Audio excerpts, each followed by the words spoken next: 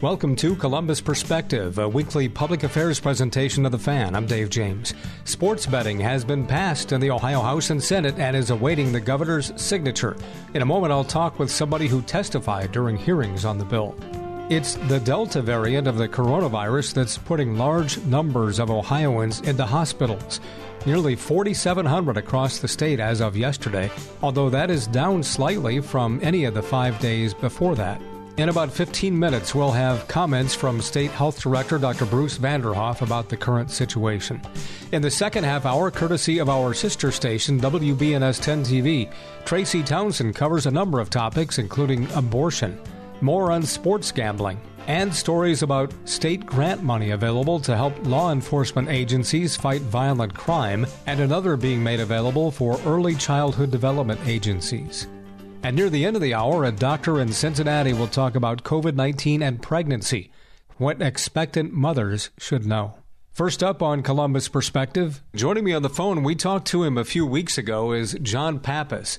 He's the State Advocacy Director for Idea Growth, which is iDevelopment and Economic Association. How are you? I'm doing great. Thanks for having me on again. And for a few weeks ago to predict what might happen, and then now we can talk about what actually did happen. A sports betting bill has been sent to Governor DeWine's desk, and he's indicated he'll sign it. And before we get into that, tell us a little bit about what Idea Growth is. Sure. We are a leading association of companies that are in the digital gaming space. So brands that consumers may know, like FanDuel and DraftKings and MGM, are members of our association, but also a lot of the back-end technology providers, companies that provide compliance tools to ensure that digital gaming, whether it be sports betting or internet casino games, can be done in a safe and regulated way. So you have a lot of skin in the game when it came to the state of Ohio dealing with this, and you even provided testimony during the discussion of the bill. How do you feel that it turned out?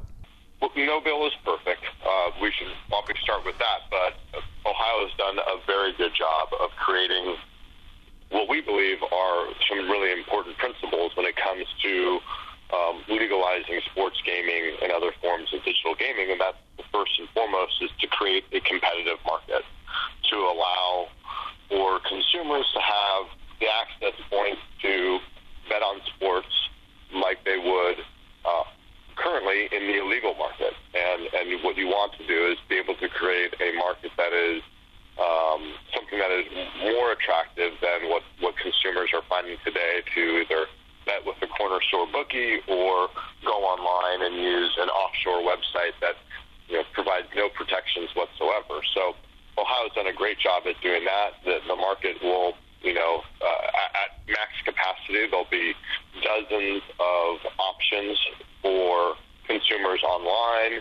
There'll be dozens of options for consumers in brick and mortar establishments and at like a real sit-down sports book. And then there'll be, even beyond that, hundreds of options for consumers with like kiosk betting through the lottery. So they're very comprehensive, so that I think is a good thing.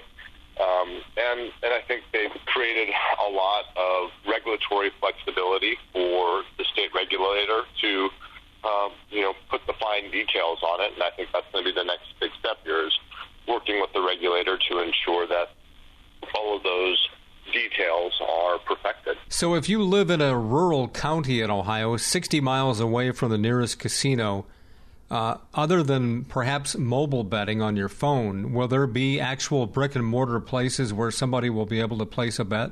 There will. Under the statute, there are permitting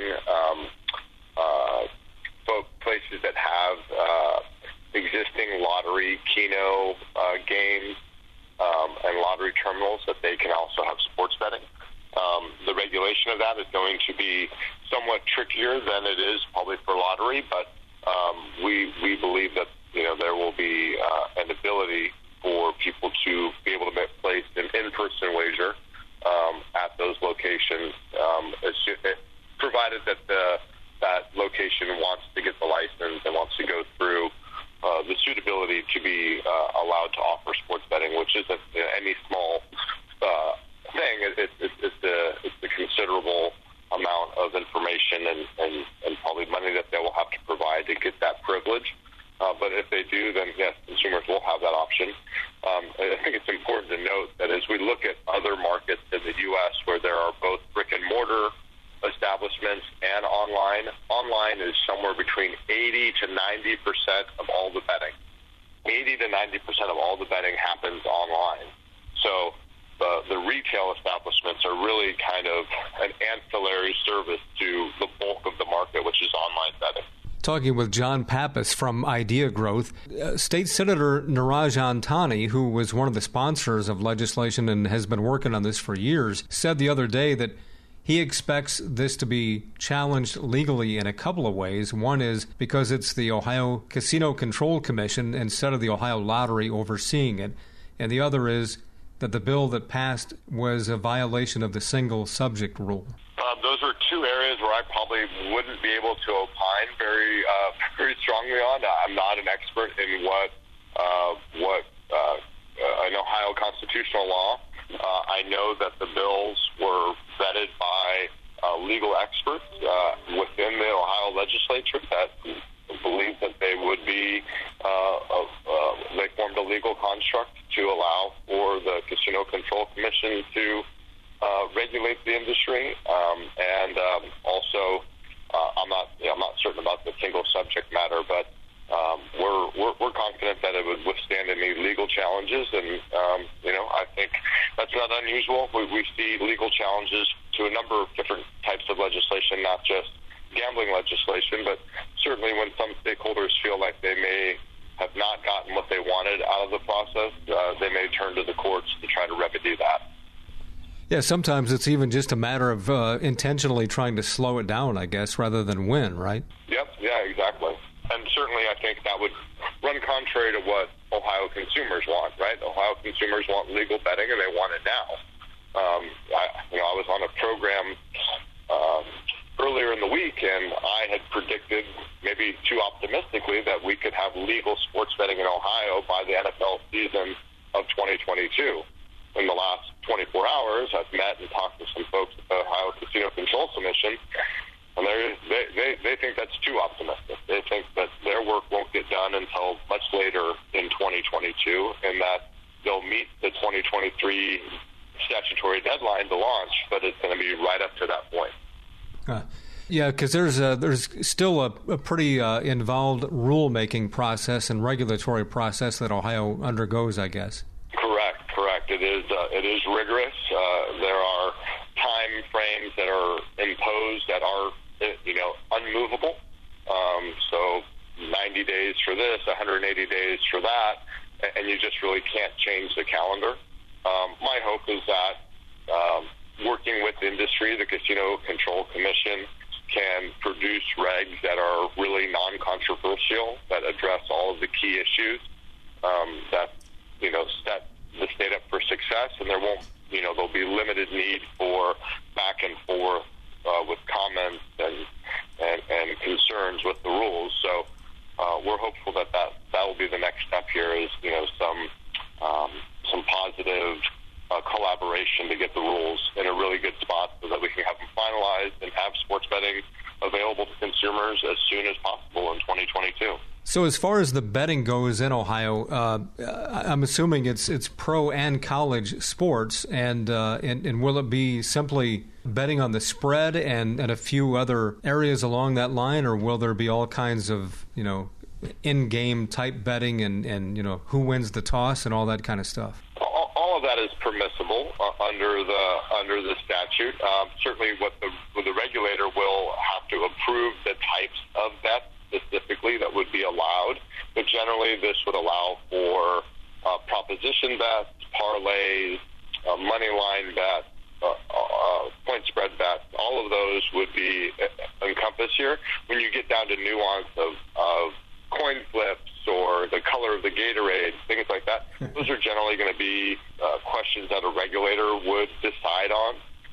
And I think it's somewhat distracting. People think about, so you can bet $10,000 on the coin flip of a game and lose that. And the reality is there are no legal regulated sports books that are really going to accept that kind of action on an event like that, because so it would be they could get themselves really upside down and take on a lot of risk by accepting bets on wagers like that. So if there are those type of bets, I'm certain they'll be very limited, and the amount wagered on them will be very limited, because the sports books don't want to take a lot of risk on something so arcane as the color of the Gatorade for the Super Bowl.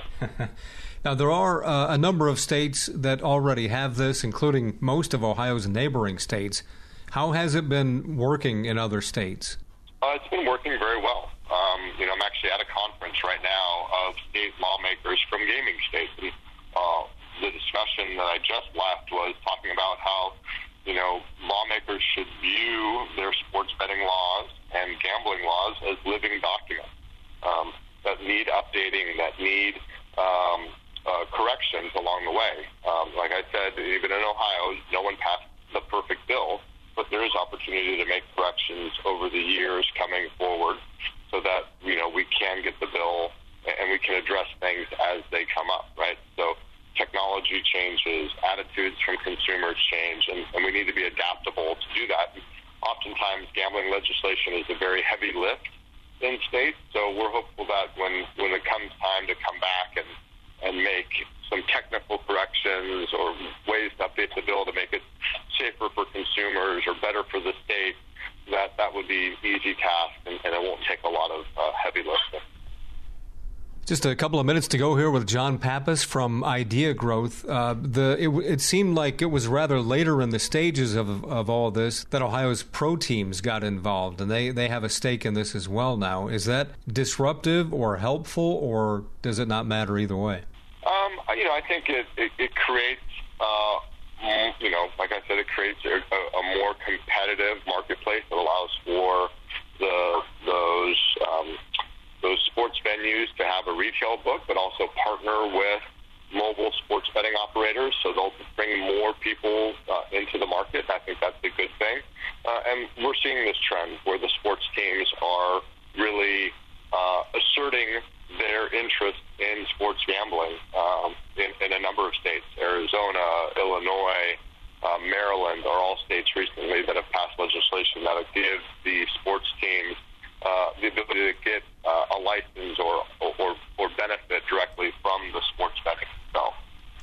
It seems like an odd situation, because you can understand why they would want to get some of the revenue from that, but at the same time, it doesn't sound like something that they want to scream to high heaven about, that you can come to the Cleveland Browns and place a bet.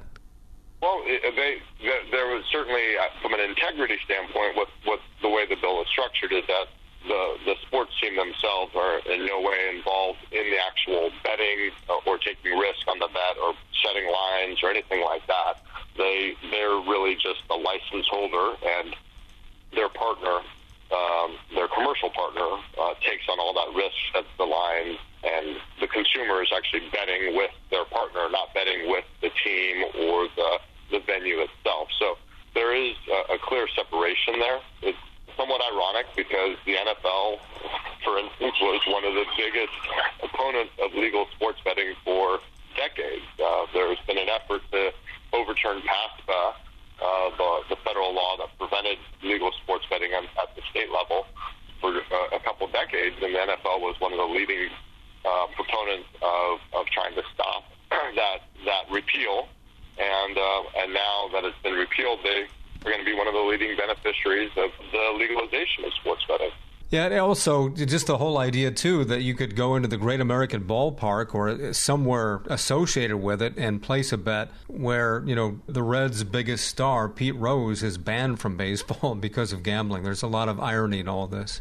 Yeah, well, I think attitudes have changed, perceptions have changed, and I think it's also a realization of the fact that, Americans are betting right now in stadiums on their phone, and they're doing so on a site that's based in Curacao or somewhere in the Caribbean, and with no consumer protection and no corresponding economic benefit for the state or for any of the state's businesses. So betting's happening right now. I think we all know that. So I think what they're viewing this as an opportunity to kind of corral that unregulated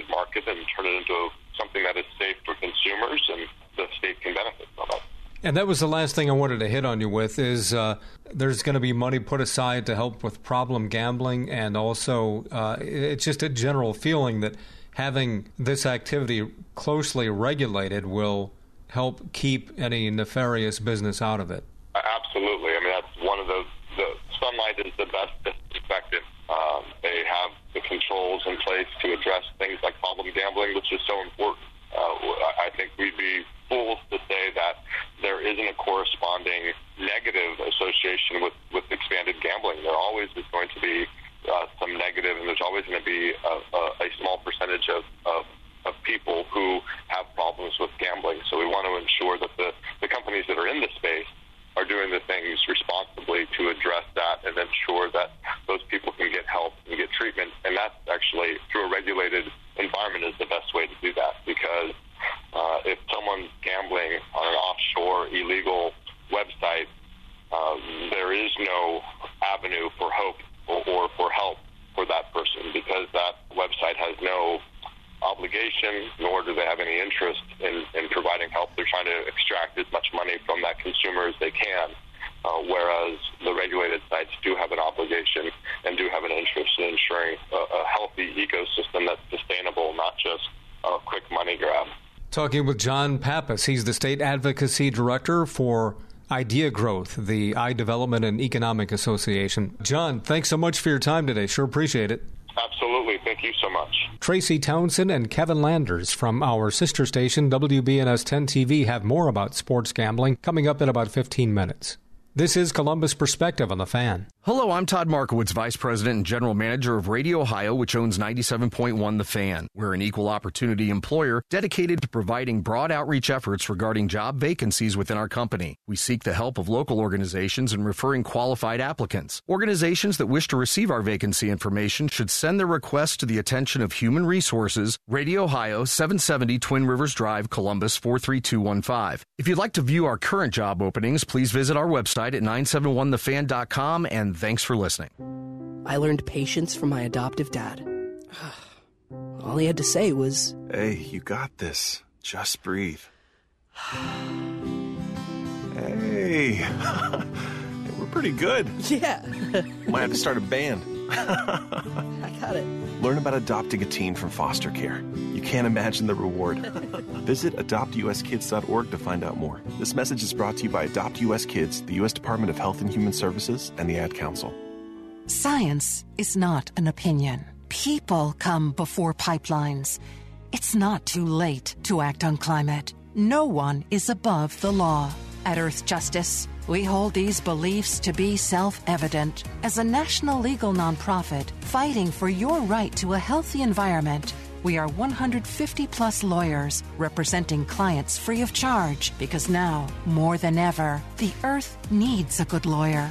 No one fights more cases on the environment than Earth Justice. And we win because these are fights we cannot lose. We win for scientists so they can serve at the EPA.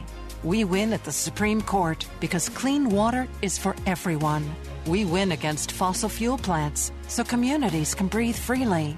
If you believe what we believe, then help us fight the good fight and help us keep winning by going to earthjustice.org today. That's earthjustice.org. How do you know if you or a loved one is at risk of problem gambling? By knowing the signs, such as borrowing money, hiding unpaid debts, bragging about wins, or just plain irritability. Sound familiar? Get Set Before You Bet is Ohio's initiative to help keep gambling safe and responsible for everyone. How does it work? Just visit beforeyoubet.org to learn more and take the responsible gambling quiz. Together, we can keep gambling safe and responsible in Ohio. This message brought to you by Ohio for Responsible Gambling.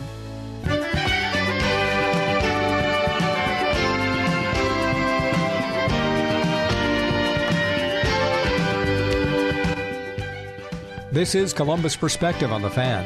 On Thursday of this week, Dr. Bruce Vanderhoff held a news conference to update Ohioans on the coronavirus. We're presenting just selected portions of that news conference. This runs about 9 minutes. Here's Dr. Bruce Vanderhoff. Well, this week we reached an important milestone with the 1-year anniversary of the arrival of the first doses of the life-saving COVID-19 vaccines.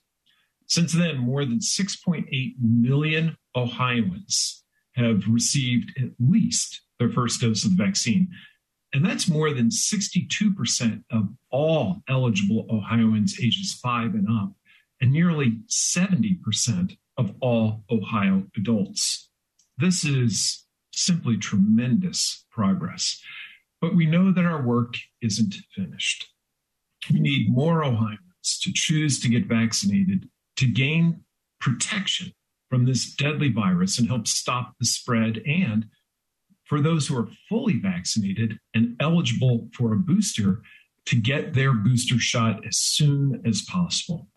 Now, tragically, more than 800,000 people in the United States have died from COVID-19. That's higher than any other country has reported. In Ohio alone, we've lost more than 27,000 lives.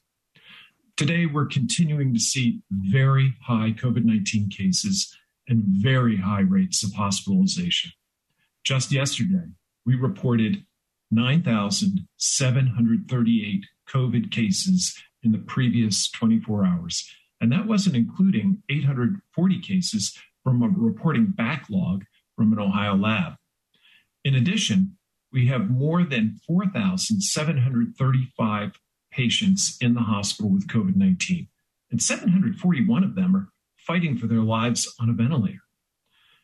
Furthermore, an analysis of hospitalization data from the past 2 weeks shows that approximately 22% of all patients hospitalized with COVID are under 50, and 13% are under 40.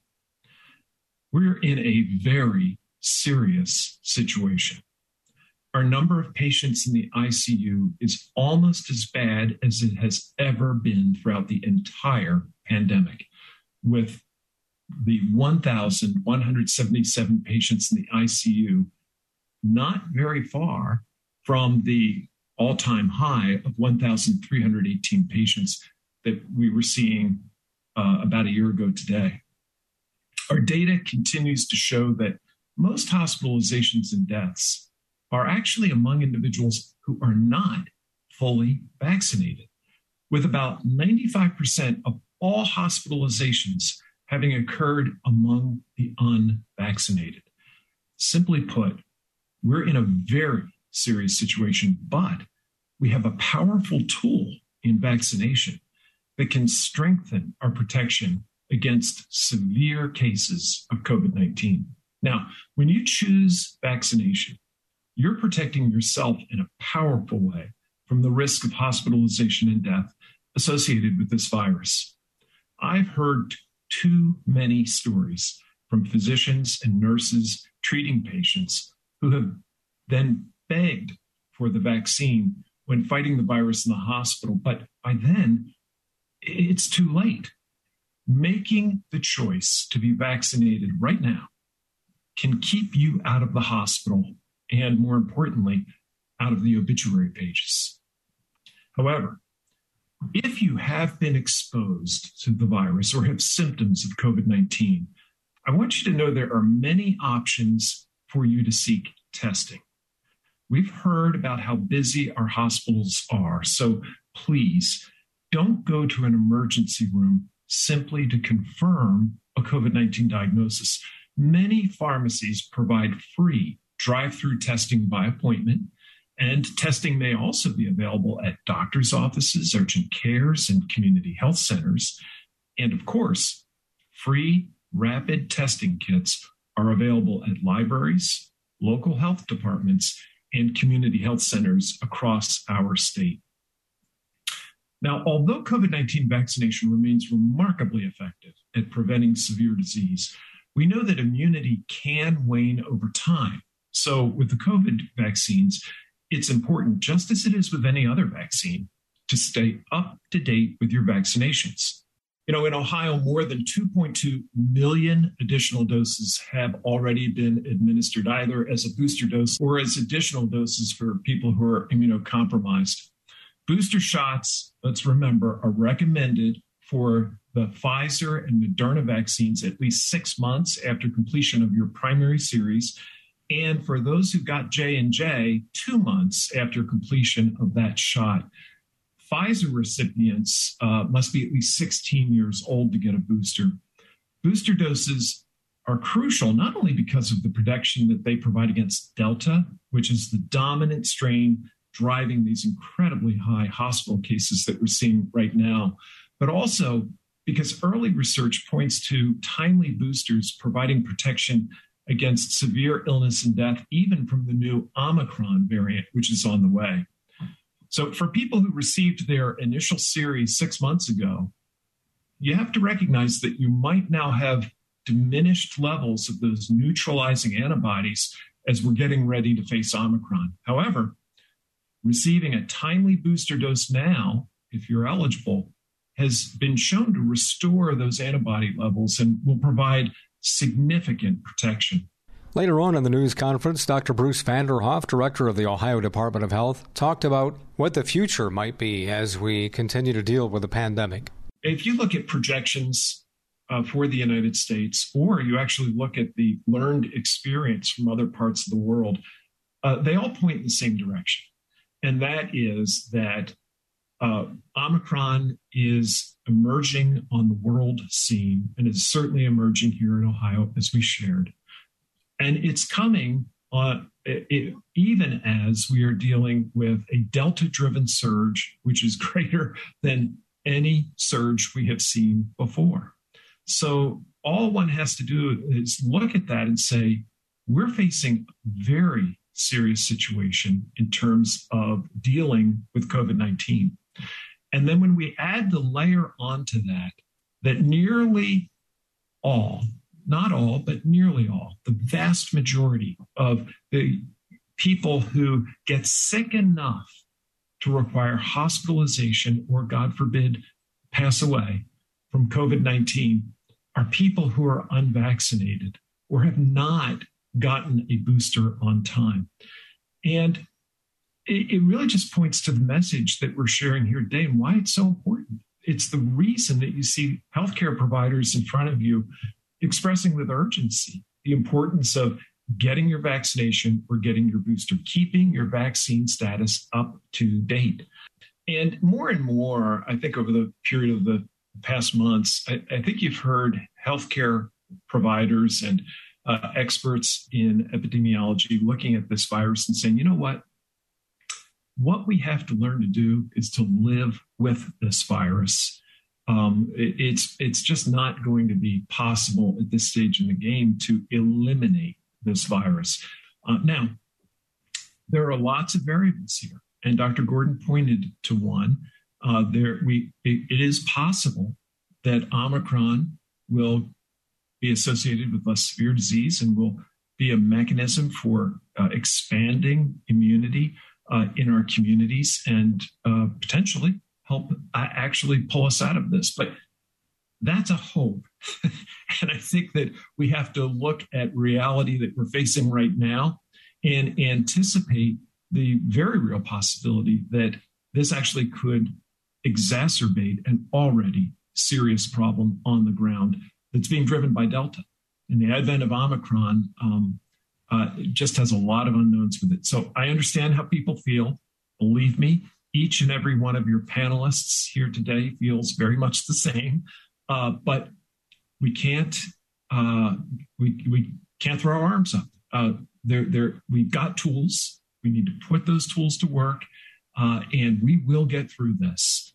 But now's not the time to let up on the gas pedal.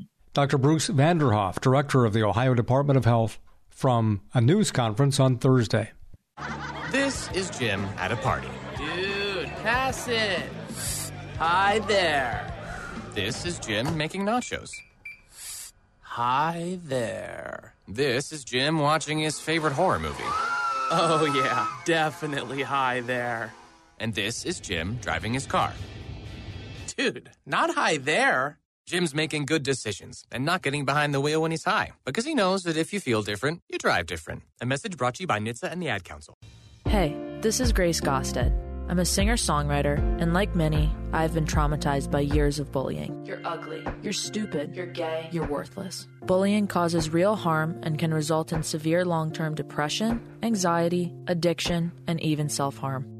I created the Black Box Project for anyone who has ever felt different for any reason. Go to theblackboxproject.org to help you take the first step to healing. You are not alone. Each year, Ohioans are injured and killed in train car accidents that could have been avoided with properly functioning gates and flashing lights. Facts show that gates and lights together prevent more train car accidents than stop signs or crosswalks alone. How can you help? Approach all crossings with caution and report bad railroad crossings at angelsontrack.org. That's angelsontrack.org. Because bad crossings kill good drivers. Sponsored by Angels on Track, aired by OAB and this station. When times get dark, we can't see the help that's all around us. Maybe you're not sure how you'll make rent, or you lost your job. When you don't know where to turn, let 211 be your guiding light. Our guides are ready to connect you with the help you need. 211, how can I help you? Call or visit 211.org. 211. Get connected. Get help. A message from United Way and the Ad Council.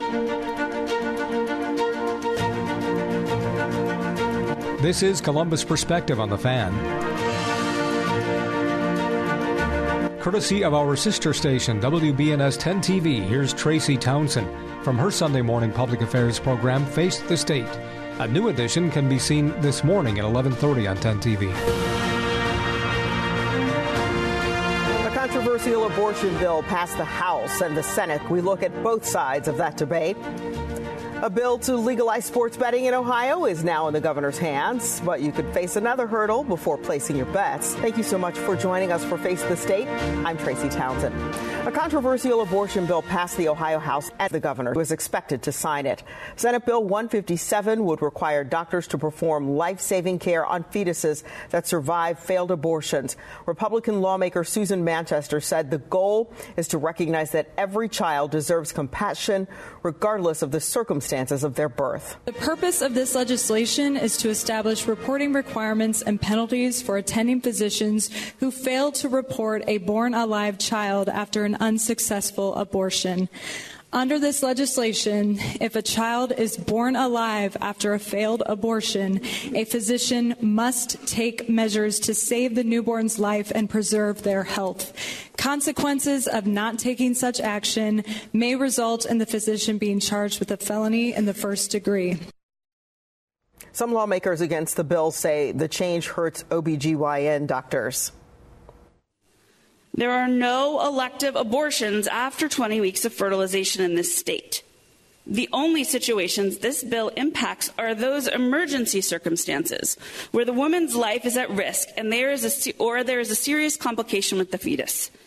In those circumstances, decisions about neonatal resuscitations are complex and individualized based on the development of the infant and understanding of the likely outcomes. These are desired pregnancies and devastating situations to all involved. This bill simply adds the threat of a felony charge to OB/GYN doctors and pediatricians who are working with these families. And it does so in an ambiguous way by requiring them to preserve the health of the fetuses. What does health mean in these circumstances? Does this mean all 21-week infants that are born must now have chest compressions and CPRs? They must attempt to be intubated, have central lines placed, be rushed off to emergency surgeries to try to address complex heart malformations that are certainly fatal, but are now required by the state's vague language about health. Instead of letting moms hold their dying babies, must they now undergo futile interventions? And doctors must fear that they'll be sent to jail if they don't preserve health, again, without definition. The CEO of Planned Parenthood Southwest Ohio region says this bill could shut down all abortion providers in the southwestern part of the state. In a statement after the House passed the bill, Kershaw Diebel said, quote, while most Ohioans support access to abortion care, we continuously see our human rights stripped by anti-abortion extremists. Stripping abortion care from Southwest Ohio will cause havoc that disproportionately impacts our communities. This isn't the end, and we will continue to fight. Abortion is still legal in Ohio, end quote.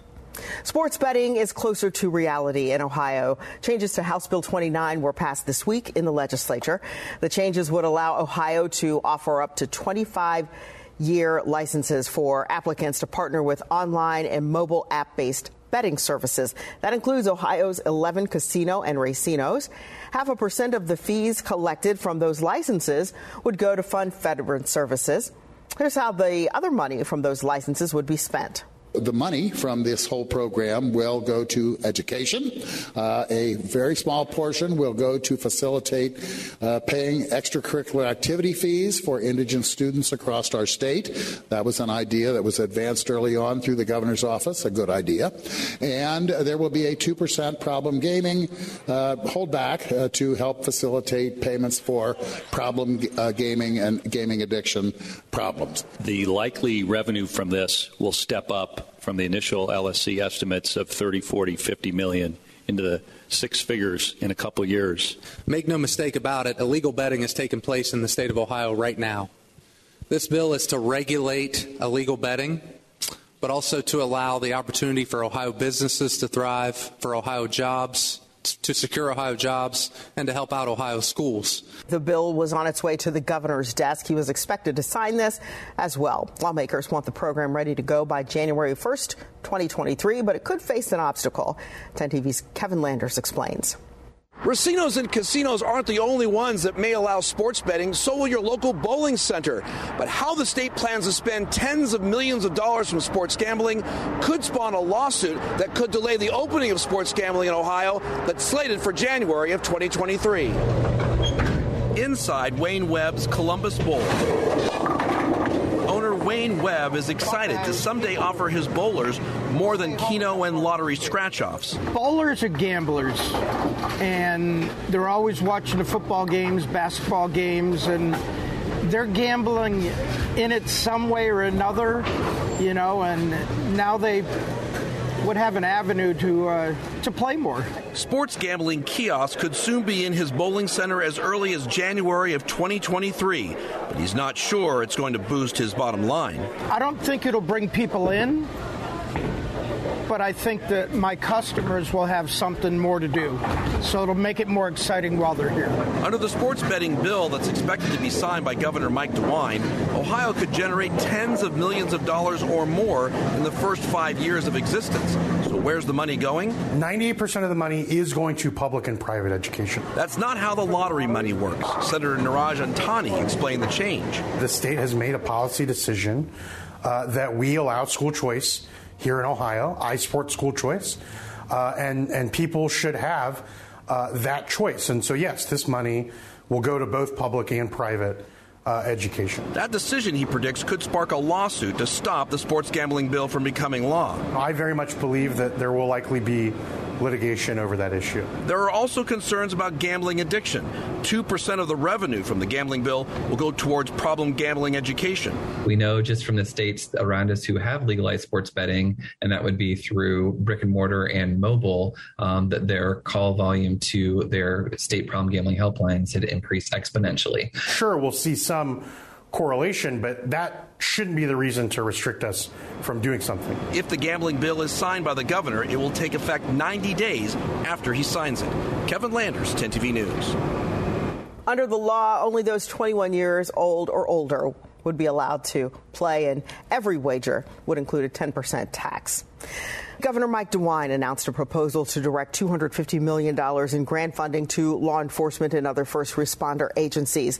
The money would go to combat violent crime, recruit the next generation of first responders, and enhance wellness resources specifically for officers, firefighters, emergency medical services personnel, and others. These are the people who run towards danger. These are the people who risk their lives every day to keep us safe. These are the individuals who are truly, truly our protectors. To put it mildly, when it comes to law enforcement, these past few years have been difficult. There have been calls for defunding the police, which can leave officers feeling demoralized. Some have left the profession altogether. And sometimes there are not enough qualified new recruits stepping up to fill those shoes. This is clearly not the time to defund the police. This is time to fund the police and to fund them in a new and creative way. Our law enforcement officers and first responders are the epitome of selfless service. They've answered the call to protect our communities. Every time our first responders put on their uniforms, they put others first, our loved ones, friends, and neighbors. While they make countless sacrifices for us, we must support them in their endeavors. Giving these heroes the proper tools to do their jobs well is crucial. The grant process announced today will help all our communities fund the resources our first responders need to keep themselves and our neighborhoods safe. $250 million can accomplish substantial good across Ohio. It can help build up our law enforcement and first responders. It's also what the public demands from us, so we can all live in safe communities. In leading Innovate Ohio, the governor has tasked me and our team towards boosting the use of technology to improve people's lives. We've said from the very beginning, it's about using technology to improve customer service. And in this case, that means protecting men and women in businesses and public services across the state. Tech investments can be a game changer when it comes to solving and preventing crimes. As law enforcement is adding technology and data sharing improvements to their toolkit, we know that criminals are also doing so. Specifically, cyber attacks are becoming more and more common, and no one is safe from this, including law enforcement officials and other first responders. Cyber criminals are becoming more advanced, and we need to invest in the infrastructure and the people to get ahead. This grant still needs approval from the General Assembly. More than $4 billion in COVID-19 relief funds could be coming to schools, health departments, and businesses. This is federal money. The funding needs to be used in the coming months. More than half of the money will go toward the Department of Education. Education is the primary reason we are doing this bill. There's $2.47 billion going out to education, and that includes JVSs, that includes county boards of development, that includes private schools, and the vast majority of these dollars are recognizing the horrible challenge that our schools are facing, and that is that our kids lost learning. That because of the pandemic, so many kids are behind. So these dollars are designed to go out to the schools to help with that remediation, to help get these kids caught up to the grade level they should be at. In addition, it is providing significant dollars to address the mental health challenges and the behavioral challenges as a result of the pandemic. So we're listening to the schools around the state, what they need, and we're getting those dollars out to them. And just remember, they have to create a program, and then they get reimbursed for these dollars. So if they're not creating programs consistent with what we want, then they don't get the dollars. So we really want them to focus on the issues contained in this bill. $639 million are going for child care grants throughout the state. One of the challenges of our economy these days is getting people to work. One of the challenges there is not having enough child care for the workers, so we are providing additional dollars for them. We are also adding an amendment that we are extending the ability for any child to go to any daycare, even if it's not one star, until December 31st, 2022.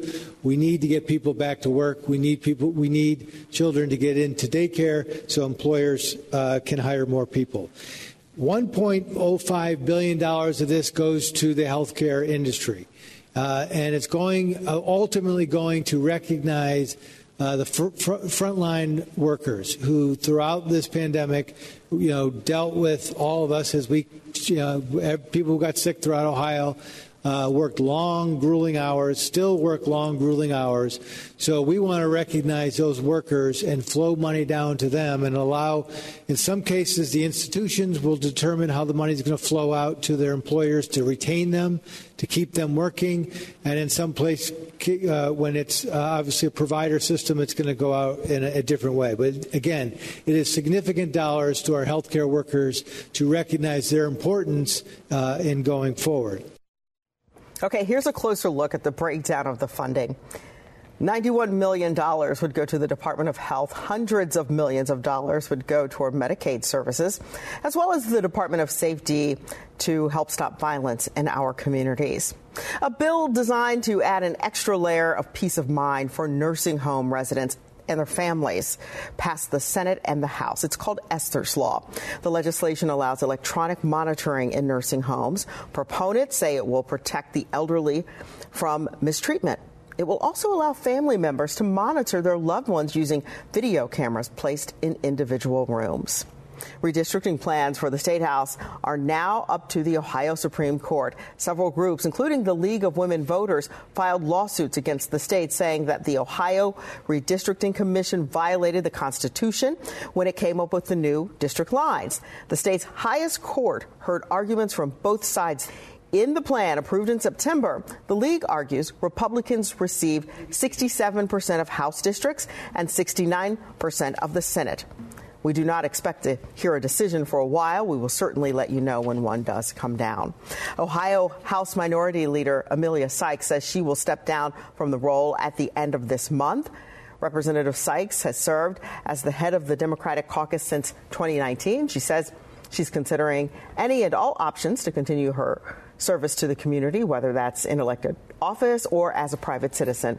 She's going to share those decisions in the near future. In the meantime, she adds that she will continue to be the voice of Ohio's 34th district in Akron. Expanding children's imaginations one book at a time. That's the goal of One Ohio program that just reached a major milestone.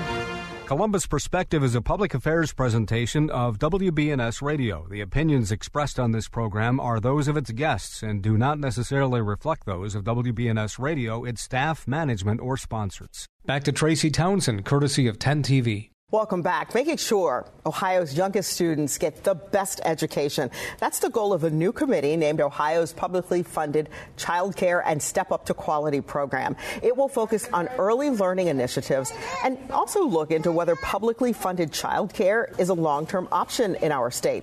Child care is expensive and, well, it's getting pricier every year. Progress, at least for providers, came from the city of Columbus and a program at Columbus State to train and certify more workers for free. The state also recently announced a new grant program that will give millions of dollars to eligible providers. 10 TV's Lindsay Mills reports the timing couldn't be better as parents try to find the best care for their little ones.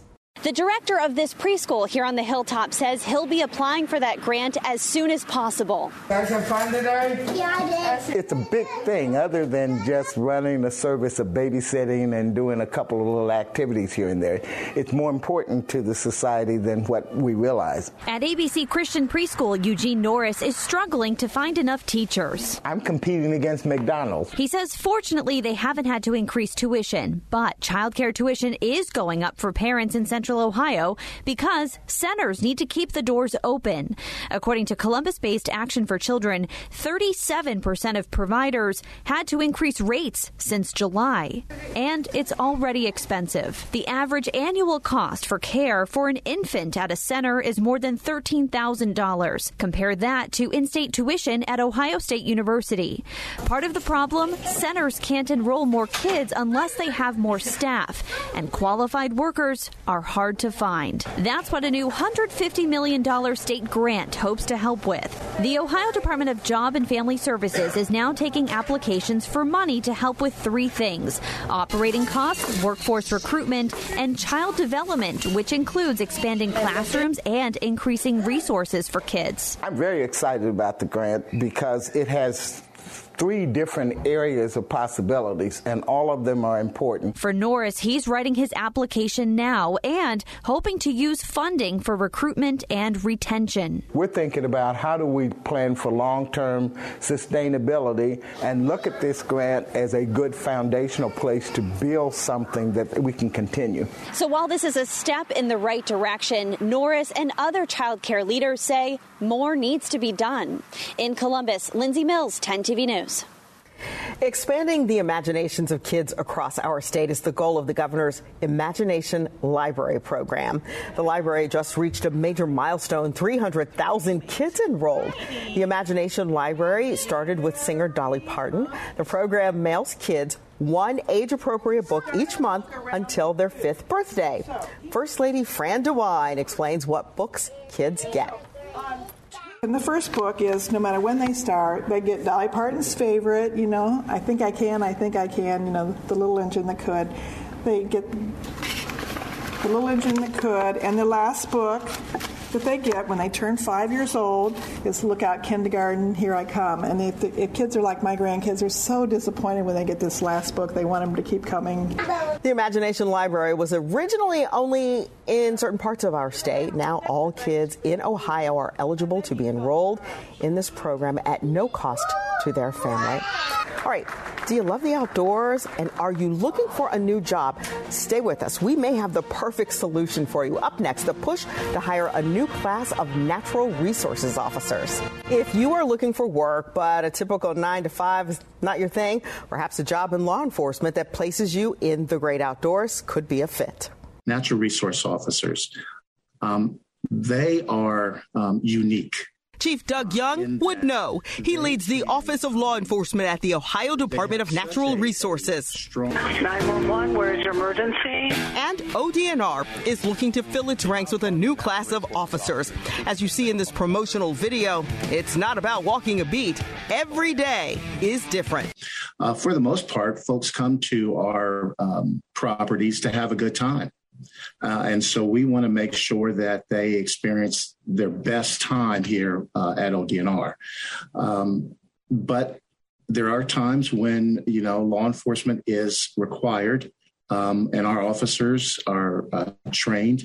They're well equipped to handle all situations. All situations, and Chief Young says a passion for service and protecting and promoting the state's natural resources. Candidates must be at least 21 years old. You will attend Police Academy, followed by 6 weeks of training. There is a physical fitness requirement and a swim test. If you want a career in law enforcement and you can handle the elements, this job's for you. It certainly keeps you on your toes. It's a wonderful experience. Clearly, this is not a typical 9 to 5 job. Chief Young describes their jurisdiction as vast, covering 75 state parks, 24 forests, and 140 state nature preserves. Do you feel like it's challenging to get people to consider this kind of work in light of the pandemic, or because people just don't know that it's a rigorous law enforcement position? I think it is challenging because they don't know. And that's what we're here to do. We're here to say, hey, look, here's opportunities that are a little different than the norm. And you'll give it a shot, give it a chance, think about it. And, we're an equal opportunity employer. We'd love to see everyone who thinks they have a desire to be a law enforcement officer, natural resource officer, to give it a shot. I love in the video, the officer talks about the elements because we are heading into the, shall we say, the cold season. Yes. And you do. You have to be able to endure the elements. But with all the cold, and some people love the cold, there also are beautiful days. Spring, summer, fall are great times in Ohio. And every season brings on its challenges and its own special beauty as well. How often do you get out into any of the properties? Oh, I stay in the field as much as possible. I've got duties here in the office, administrative duties, but as much as I can get out there, I do, because I love hiking. I love riding bikes. So those are things that I enjoy personally. this position offers me the opportunity on my downtime to do some of that stuff. But just in the field, I want to be there for our officers. I want to let them know that ODNR as a department, we respect them. They do a great job for us, and we just want to support them any way we can. All right, some other qualifications you should know about include the need for a valid Ohio driver's license. You have to pass a background check, and there is a psychological exam and drug screening. There are 20 openings, and the deadline for applications is Sunday, December 19th. We certainly thank you all for being here with us today for Face the State. We'll see you back here next Sunday. In the meantime, take care. That's again Tracy Townsend, courtesy of our sister station, WBNS 10 TV. From their Sunday morning public affairs program, Face the State. A new edition can be seen this morning at 11:30 on 10 TV. We have the world at our fingertips, inspiration in our touch, and power in our hands. Right here, in our hands. We have the power to save a life. If you see a teen or adult suddenly collapse, call 911 and push hard and fast in the center of the chest. The power is in your hands. Anthem Foundation is the proud national supporter of the American Heart Association's Hands Only CPR campaign. Unused prescription opioid pain medicines can spell trouble. Safely dispose of opioids before they can hurt your family. Find a drug take-back option such as medicine drop boxes. Visit www.fda.gov/drug disposal. A message from the U.S. Food and Drug Administration. Our connections make powerful things happen, uniting individuals and communities. We are Rotary. We are people of action. And together, we turn great ideas into reality by accessing our networks, our experience, and the best of ourselves to make a difference. Around the world, Rotary brings leaders together to build new friendships and to solve problems. Like in Austria, where generations work side by side to build sustainable housing and community centers. In India, volunteers run a mobile blood bank to help provide a steady blood supply for their local community. And in Taiwan, people are working hard to get vulnerable citizens the support and services they need. With over 1 million members, we know what people can do when they come together. Take action with us. Find out more at Rotary.org/action. This is Columbus Perspective on the Fan. During a recent news conference from the Ohio Department of Health, one of the speakers presented was Dr. Carrie Warshak from the University of Cincinnati's College of Medicine, talking about pregnancy and COVID-19. Here's about 2 minutes of what she had to say. Pregnant women characteristically are predisposed to more complicated courses with many infections, such as the flu. With COVID, we have not found pregnant women necessarily to be more susceptible to becoming infected. However, we have found pregnancy does increase the risk of severe infection. Thankfully, similar to non-pregnant women, about 90% of pregnant women will have uncomplicated courses that either have mild symptomatology or even asymptomatic courses that do not require hospitalizations. However, there are now consistent and alarming reports that the rates of severe COVID are much higher when infection occurs during pregnancy. For example, we have found that pregnant women are 2 to 3 times more likely to require mechanical ventilation and ECMO compared to non-pregnant women that are age matched. That we've also found they're 18 times more likely to require an ICU admission. But of course, pregnant women are at increased risk for medical issues. So a recent study sought to look at this a little bit differently, and InterCovid compared pregnant women who become infected with COVID to pregnant women who do not become infected with COVID. They also found much higher rates of ICU admissions, a 5-fold increase.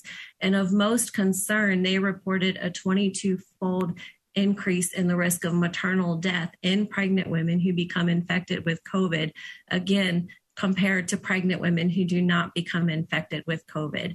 They found higher rates of earlier delivery as well as blood pressure disorders of pregnancy, such as preeclampsia. So although the majority of pregnant women will have mild infection, there is no doubt pregnancy is absolutely a risk factor for severe COVID. I would also add that the management of pregnant women who get very sick with COVID is often very, very complicated, secondary to the needs to balance maternal risk and benefits versus fetal risk and benefits. This has been Columbus Perspective, a weekly public affairs presentation of The Fan, heard each Sunday morning at 6 on WBNS AM, that's 1460 ESPN Columbus, and Sunday morning at 7 on WBNS FM. Sports Radio 97.1 The Fan.